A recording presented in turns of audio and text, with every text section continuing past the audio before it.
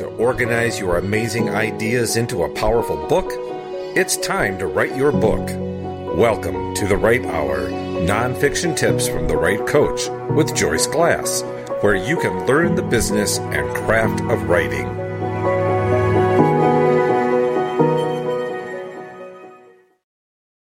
Hi, and welcome to episode 704 of The Right Hour.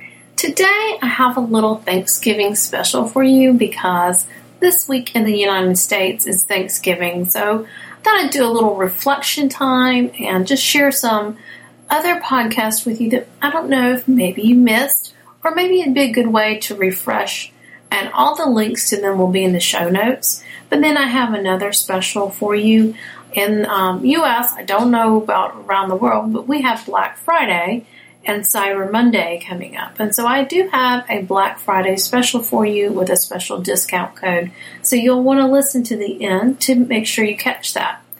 So today, first I want to talk about how to start a book, because the number one question I'm asked when people learn that I'm a writing coach and editor, they're like, well, how do you start a book? Or if they're interested in writing a book, or what do you do? And part of what I do is I teach people the steps to start their book. Because a lot of people come to me, they're overwhelmed, they're disorganized, they're not sure how to put all their great ideas together. So this really helps them. And you will learn the 5 steps to start your book. And I break down that overwhelm for you and the chaos that's in your brain. And the link to that is in the show notes, but it's episode 104 of The Right Hour. And then the next one is how to organize your research. So if you've started the book, then you're going to have to research some things. It could be you got to research illustrations, maybe stats, maybe you've got to research if you're doing something technical, you've got to research how to do it, or if you're doing something spiritual, you may need to research words or biblical stories, that kind of thing. So whatever your research is, I share 3 of my favorite apps to help you organize your research. And I explain how to use them in episode 103. So the link again to that is in the show notes. And then after you have finished writing your book and you're researching it, you have after the draft. What do you do next? So I share the steps with my she was a friend of mine, and we worked together for a little bit. But her name is Colleen Wheat-Martian, and I interviewed her. She's also an editor as well. And we created the After the Draft checklist. And we have a checklist of things for you to go through after you've written your book to make sure your book is professionally written and edited and everything's ready to go for the publisher.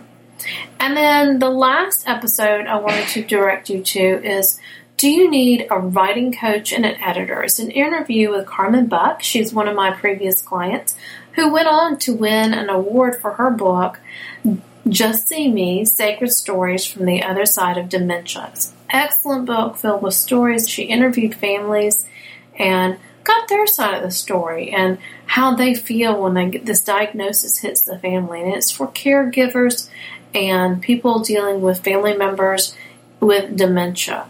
And so it's an excellent book, and we worked together for about a year on that book.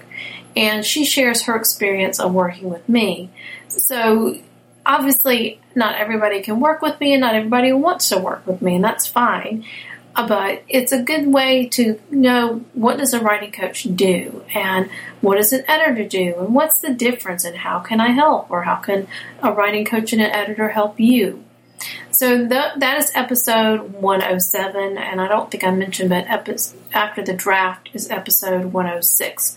And like I said, all of these links will be in the show notes for you, and you'll be able to check them out. Then the last thing I want to tell you about is 5 fiction techniques every nonfiction writer needs to use. Is a mini course I created back in the summer, and it teaches you how to engage the mind of your reader. And you'll learn how to cut the fluff, share your stories in an engaging and compelling way, and then get your genius content out there like a pro for people. So no matter what you're doing, you become the expert with your book. And what 5 Fiction Techniques does is it takes you through the editing process and things to look for, things to add, things to take away. So it's not just fiction stuff, it's also the techniques that you use in fiction, but there's some other things in there that'll really help your editing process. And it comes with a review and edit guide. So I took all the ending questions out that you need to ask yourself that apply to each technique. And so you have a reference to that, but then there's a PDF with the entire 5 fiction techniques in a PDF format as well as video format. So you have a video, a PDF on how to do the 5 fiction techniques, how to edit your work, and then there's a review and edit guide so that you can keep it handy for each of your projects. So you could print it out for each project and use it like a checklist when you're editing, or you can use it digitally as a reference, whichever way works best for you. And I just want to say again, thank you for being my listeners. This is in the middle of episode 7. I have 2 more episodes this season, then I'll be done for the year. And next year, we have a special announcement coming soon. And I will start season 8 back in January. And next year, my goal is to have, the 6 episodes for a season, and then try to just take 2 weeks off. I've got some more help now, so it may be more possible to do that. But thank you so much for being here, and I appreciate all the great comments that I get. But if you could leave a review, I would greatly appreciate that. If you would leave a review on iTunes or any of the apps that you listen to. I think Google Play has a place to review too. Anywhere that you listen to it, I would greatly appreciate leaving a review or leave a comment on the show notes if any of these episodes really help you with getting your book off the ground. Because that's the thing that I love to do, is help my listeners, my clients, the people I'm coaching in my course, all of that. I love to help people achieve their dream of writing a book and sharing their genius with the world. So thank you again, and I want you to enjoy your time off, whether you're spending it with family or friends, or maybe you're even by yourself and relishing a few quiet moments, whatever works for you. But I'm so glad that you're here, and have a wonderful day.